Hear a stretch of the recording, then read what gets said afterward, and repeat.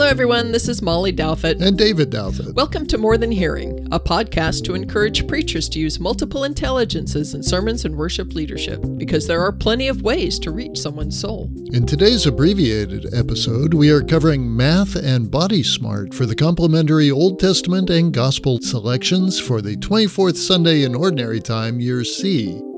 Moses talks God out of destroying the Hebrews in Exodus. And in Luke, Jesus tells two brief parables about the joy of finding what was lost. We lost a good bit of this week. Are you lost too? Let's get found together.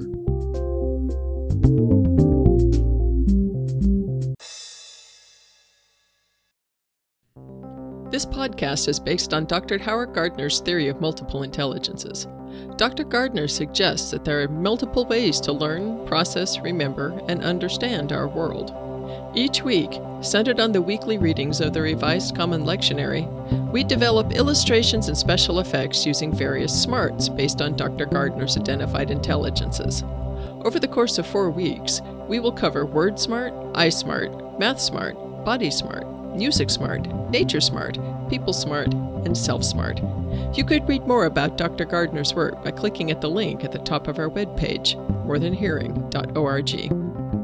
Join us as we explore ways these intelligences can be utilized for a deeper appreciation of God's Word. Then we encourage you to try it yourself. Anytime and any way we can make use of the different smarts, we give people greater access to the Word of God so they can acquire it, process it, and internalize it in ways that make sense to them. Let's get started. Hello, everybody. Welcome back. We're putting out a show kind of late this week, so since time got away from us for a variety of reasons, we are... Start of the program year. Well, yeah, there was that, wasn't there? Yeah. And a couple of meetings and a dinner and stuff. Anyway, yeah. So... time got away, so we are doing just the Old Testament and Gospel selections for this week. If you were really, really looking for some insights into Timothy and the Psalm, we are very sorry. Yes, because we don't even have an episode from 3 years ago. I know, we can't throw you back to 3 years ago to take a look at what we did because we didn't. Same problem, I think. I think it was, yeah. Beginning of September, bad time. Tough. Anyway, so we apologize for that. So we're hitting the highlights here. So we are looking at two of the intelligences, Math Smart and Body Smart. Yes. And I will be looking at Math Smart. So a little bit about Math Smart. This is for an article written by Kendra Cherry at a website called Very Well Mind. And it's about psychological and intellectual characteristics for education. So, Math Smart, according to Ms. Cherry, is people who have strengths in analyzing problems and mathematical operations. People who are strong in logical mathematical intelligence are good at reasoning, recognizing patterns, and logically analyzing problems. These individuals tend to think conceptually about numbers, relationships, and patterns. Characteristics of one of these types of folks would include excellent problem-solving skills, enjoys thinking about abstract ideas, likes conducting scientific experiments, and is good at solving complex computations. So if you are one of these types of people, a good career choice for you is a scientist, a mathematician, a computer programmer, an engineer, or an accountant. And you've got a lot of those folks, hopefully, in your congregation. What have you got for Body? For Body Smart, using the same information the same article from Kendra Cherry at Very Well Mind, she writes that the strengths of Body Smart folks include physical movement and motor control. Those who have high bodily kinesthetic intelligence are said to be good at body movement, performing actions, and physical control. People who are strong in this area tend to have excellent hand-eye coordination and dexterity. Characteristics of bodily kinesthetic intelligence include good at dancing and sports, enjoys creating things with his or her hands, excellent physical coordination, tends to remember by doing rather than hearing or seeing. If you're strong in bodily kinesthetic intelligence, Good career choices for you are dancer, builder, sculptor, or actor. In church, they might be, I don't know, they might be your folks who do stuff around the church. Well, yeah. And in worship, outside the church, which kind of bleeds over into nature if they're helping with the landscaping and stuff. Right. In worship, standing, kneeling, lifting hands, things like that would help. And maybe praying with beads or a hand cross. Mm-hmm. Those sorts of things might be useful for Body Smart worshipers. All right. The complementary Old Testament text for Year C Ordinary 24 is Exodus chapter 32, verses 7 through 14. I was just looking over this. There's a lot of really awesome people smart in this particular passage, and you could do just all sorts of drama with this one. It is essentially the story of Moses is up on Sinai receiving the law from God, and while he's up there, Aaron and the people are down in the valley having a hootenanny. And the Lord said to Moses, "Go down at once, your people whom you brought up out of the land of Egypt have acted perversely." So there's some word smart too, because Moses turns it around at verse 11 after God says, "I'm going to burn the people off the face of the earth and make of Moses a great nation." And Moses is like, no. Why does your wrath burn hot against your people whom you brought out of the land of Egypt with great power and a mighty hand? So in essence, Moses talks God off the ledge of doing great harm to the people. Also, in verse 12 says, "Why should the Egyptians say, 'It was with evil intent that he brought them out to kill them in the mountains and to consume them from the face of the earth?'" Mm-hmm. So, hey, God, what are people going to say about you if you do this? Right. And verse 14, "The Lord changed his mind about the disaster that he planned to bring on his people." Mm-hmm. So there's the Exodus passage. Thinking about this in terms of math smart, it's really the logic of the passage of Moses talking God down off the ledge. So to illustrate this, ask your congregation, have you ever had to use logic to help dissuade a friend or a sibling from doing something rash? Or the other way around, did they ever have to try to talk you out of something? And David has a story. Do you want to go ahead and tell it? Oh, well, when I was in college, a friend of mine and I decided late one night that we were going to drive 3 hours to see another friend whose family was at the lake, up at Lake Erie. And we stopped in at my house to pick up some stuff and told my dad what we were planning. And he said, "That is foolish." And said, "You're going to drive 3 hours. You're going to get there at 1 a.m, wake everybody up. Everyone will go back to bed. You'll get up, have breakfast, and then you're going to have to leave because you have to work tomorrow afternoon. Why would that be fun?" At the time, I was not pleased with his logic. I thought, man, you're right now. Just I know it was going to be a lark. It was going to be spontaneous, but. Of course, he was right. Yes. Yes. So that's essentially what Moses is doing with God here, saying, "Whoa, wait. Let's think this through. Mm-hmm. Have a Snickers." You're a little angry. Who is not a sponsor of the show. Right. Yeah, so that's a good way of illustrating that. If you have any stories of your own of personally being pulled back from something or doing that for someone else, that's a good way in using logic to illustrate this particular passage. I'm not sure how you would do a special effect with that, except maybe to do the drama of it and specifically emphasize going through the steps, the logical steps of why is this a bad idea? Mm-hmm. And also the people smart of this, the drama of it, is that Moses was in such a relationship with God that he could say, "Hey, wait a minute." Yeah. So what have you got for body for this one? In verse 10, where God says, "Let me alone so I can exercise my great wrath" here. Think about a time when you were as angry as you've ever been. What was that like in your body? For me, my breathing got short. I stretched my frame up so I was tall.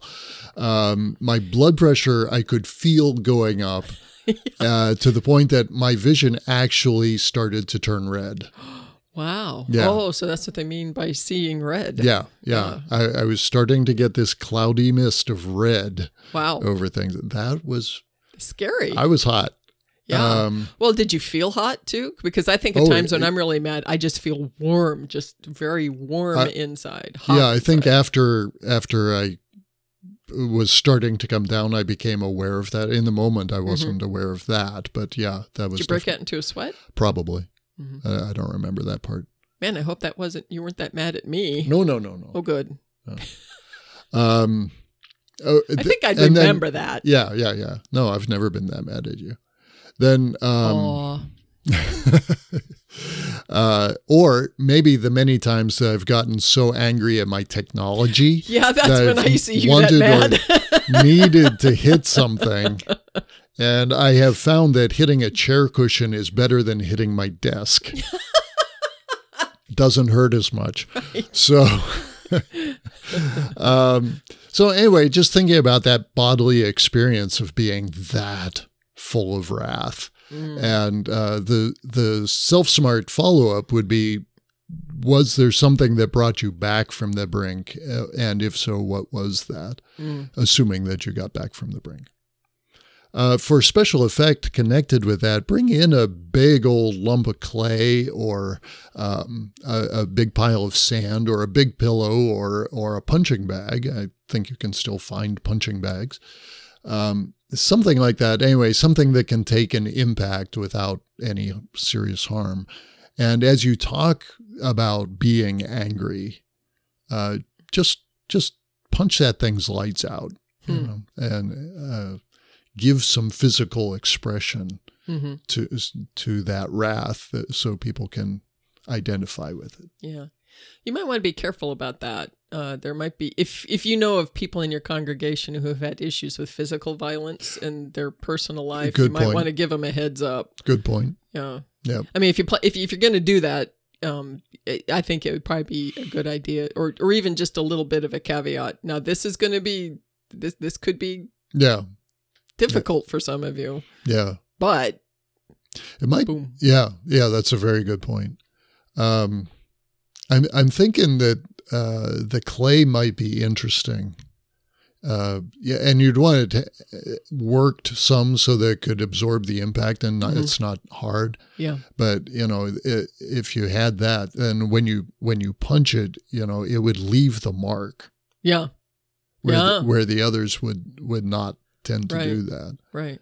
Well, and if you decide not to do that, I mean, if the actually hitting something is too much for certain people in your congregation, then you could go with a fire. And, because God's wrath is going to burn. Yeah. Right. Yeah. And do any one of our many things that we've talked about with fire in the past. Hey, David, here's an opportunity for you to set things on fire. Yeah. Which is less body smart, but it would be workable. Yeah. So, and of course, always take safety precautions. Exactly. Yes. Yeah. Yes. And you didn't hear it from us. Right. Okay, let's go on. The gospel lesson for Year C, Ordinary 24, is Luke 15, verses 1 through 10. These are two parables that are just classics. We have the parable of the lost sheep, 1 of 100, and the parable of the lost coin, 1 of 10.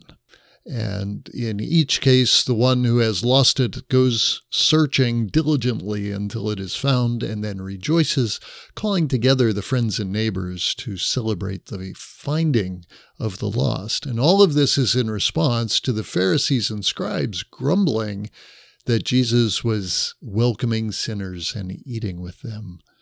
And so Jesus concludes, I tell you, there's joy in the presence of the angels of God over one sinner who repents. Great stories. Wonderful stories. Wonderful stories. So for Body Smart, going along with the same sort of thing that we did just now in the Old Testament passage, is thinking about how it feels when you lose something important. So building up. Or why you would work that hard to find something. Something is that important, you work really hard to find. Well, yeah.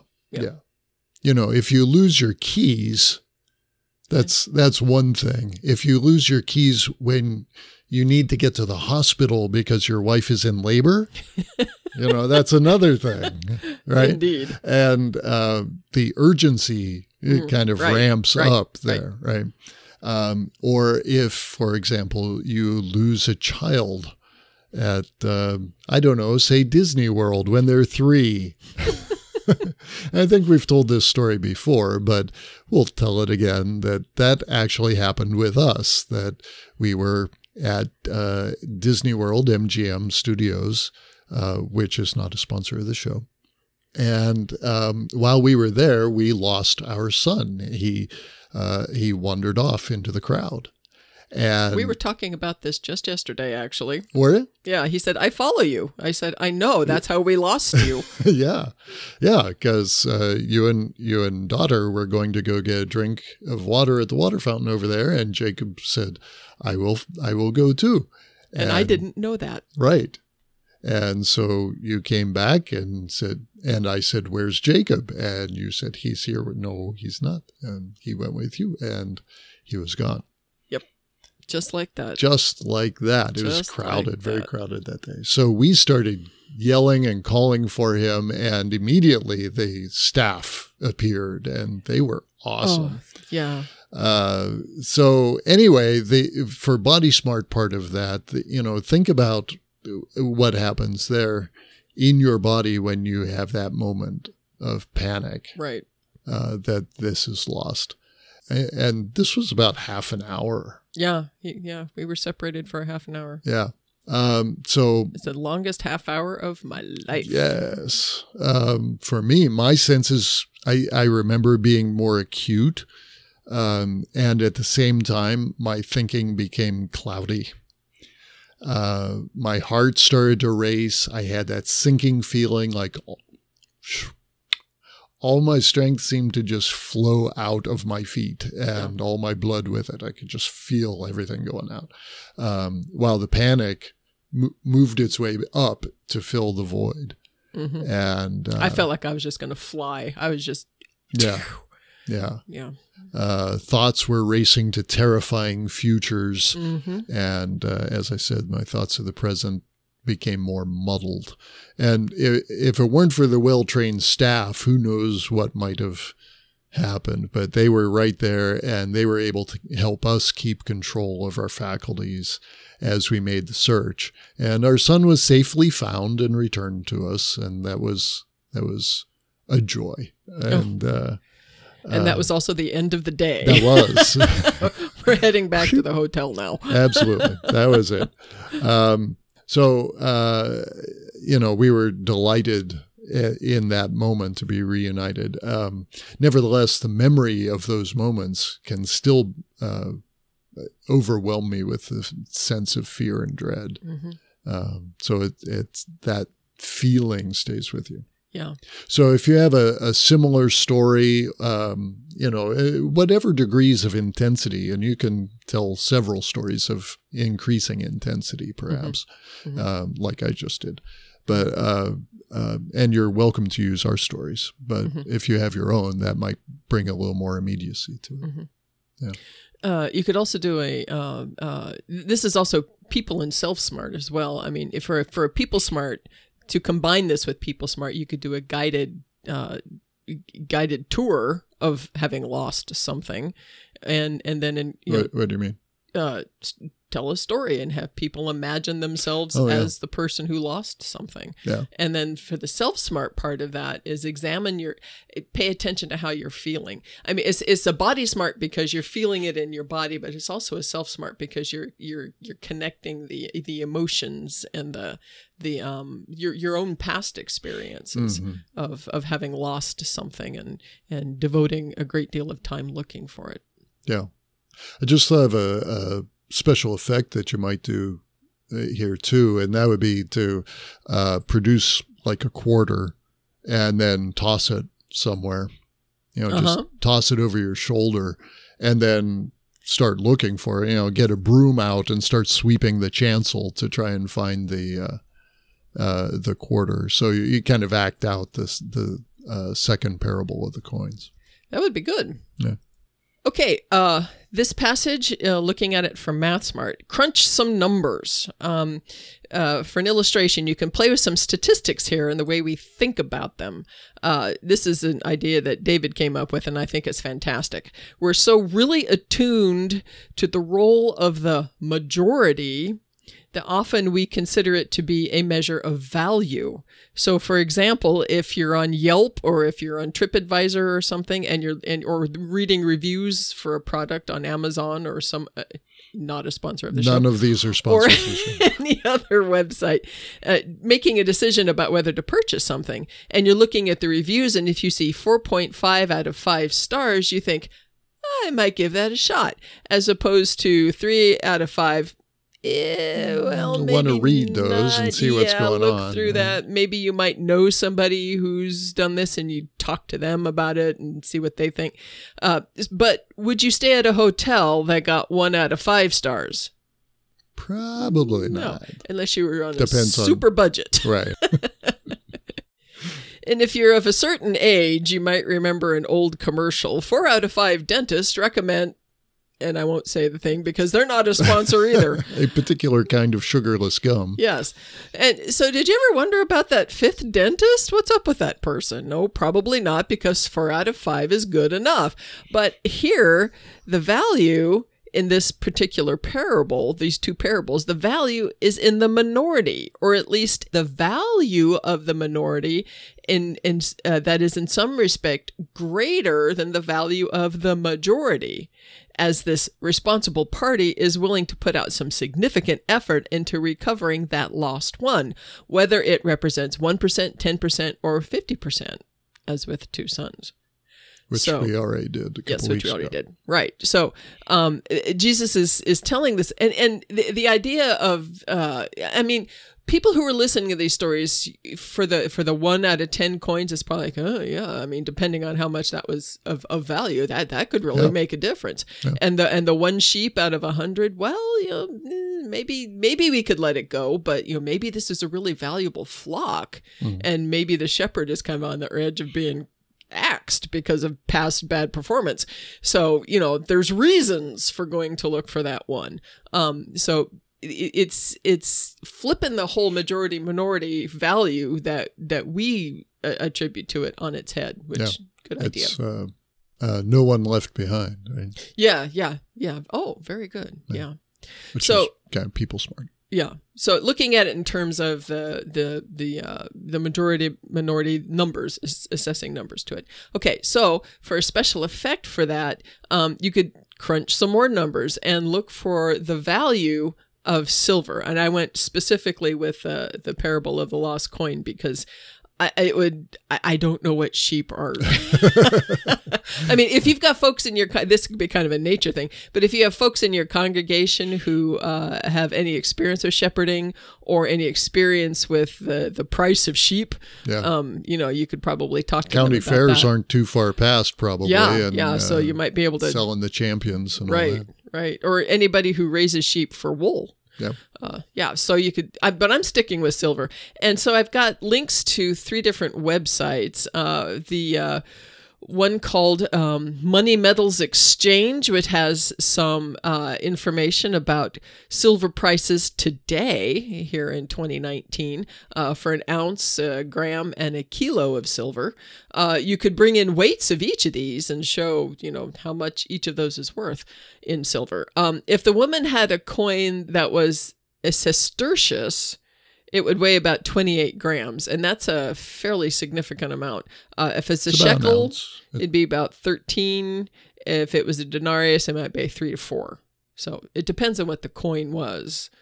So there's some variance there as to actually how much that would have been worth. In current rates, it's really not all that much. It's 58 cents per gram for silver. So the shekel would be worth about $7.89, but that's out of total savings of $78.89. I think I'd probably go looking for that. Yeah.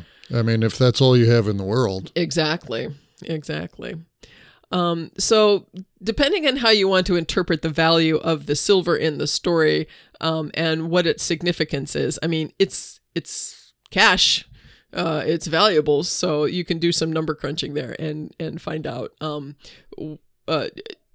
put a number value on it. The other two websites is Coin Traveler for the ancient coins, and Wild Winds. That has some information about the different types of coins of ancient Judea. The word that Luke uses in this story is only ever used in these two verses. The word is drachma in Greek, which is the Greek coin of currency. So it's not necessarily a shekel or a sestertius. Have to be really careful about saying that, or even a denarius. He uses drachma for silver coin. So it would be interesting. This would be more of a word smart kind of exercise to go figure out why he used that as opposed to any of the others. So the math smart is still the value of the coin, right? The amount, the worth of the coin, to help illustrate and demonstrate the search that the woman goes through. Yeah. Okay. Well, I think we've exhausted that topic. Okay. What do you think? I think so. Okay. That's it for today's podcast. Please ask questions or leave us a comment on our website, www.morethanhearing.org, or at facebook.com/morethanhearing, or tweet us at morethanhearing, or email us at connect@morethanhearing.org. If you tried any of these suggestions, or maybe got an idea that you like even better than ours, please let us know what you did and how it went. We would love to hear how using this theory has made a difference in your preaching and worship. Remember to check out the show notes, worksheets, links, and resources at our website. They go hand in glove with the podcast and give you lots more material to work with. Don't forget to subscribe using the links on the website for iTunes, Google Play, Android, or good old RSS. Or point your podcatching software at morethanhearing.org/feed/podcast. Help others find us more easily by writing a review at the iTunes Store. And of course, you can always share the show with your friends and colleagues. We'll be back with another episode next week. So in the meantime, stay subscribed and be smart.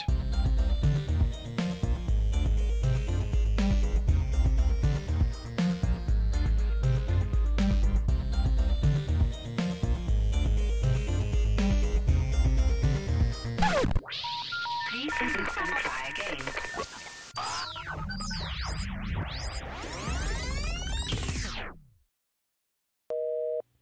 We're sorry, the number you have dialed is not in service at this time.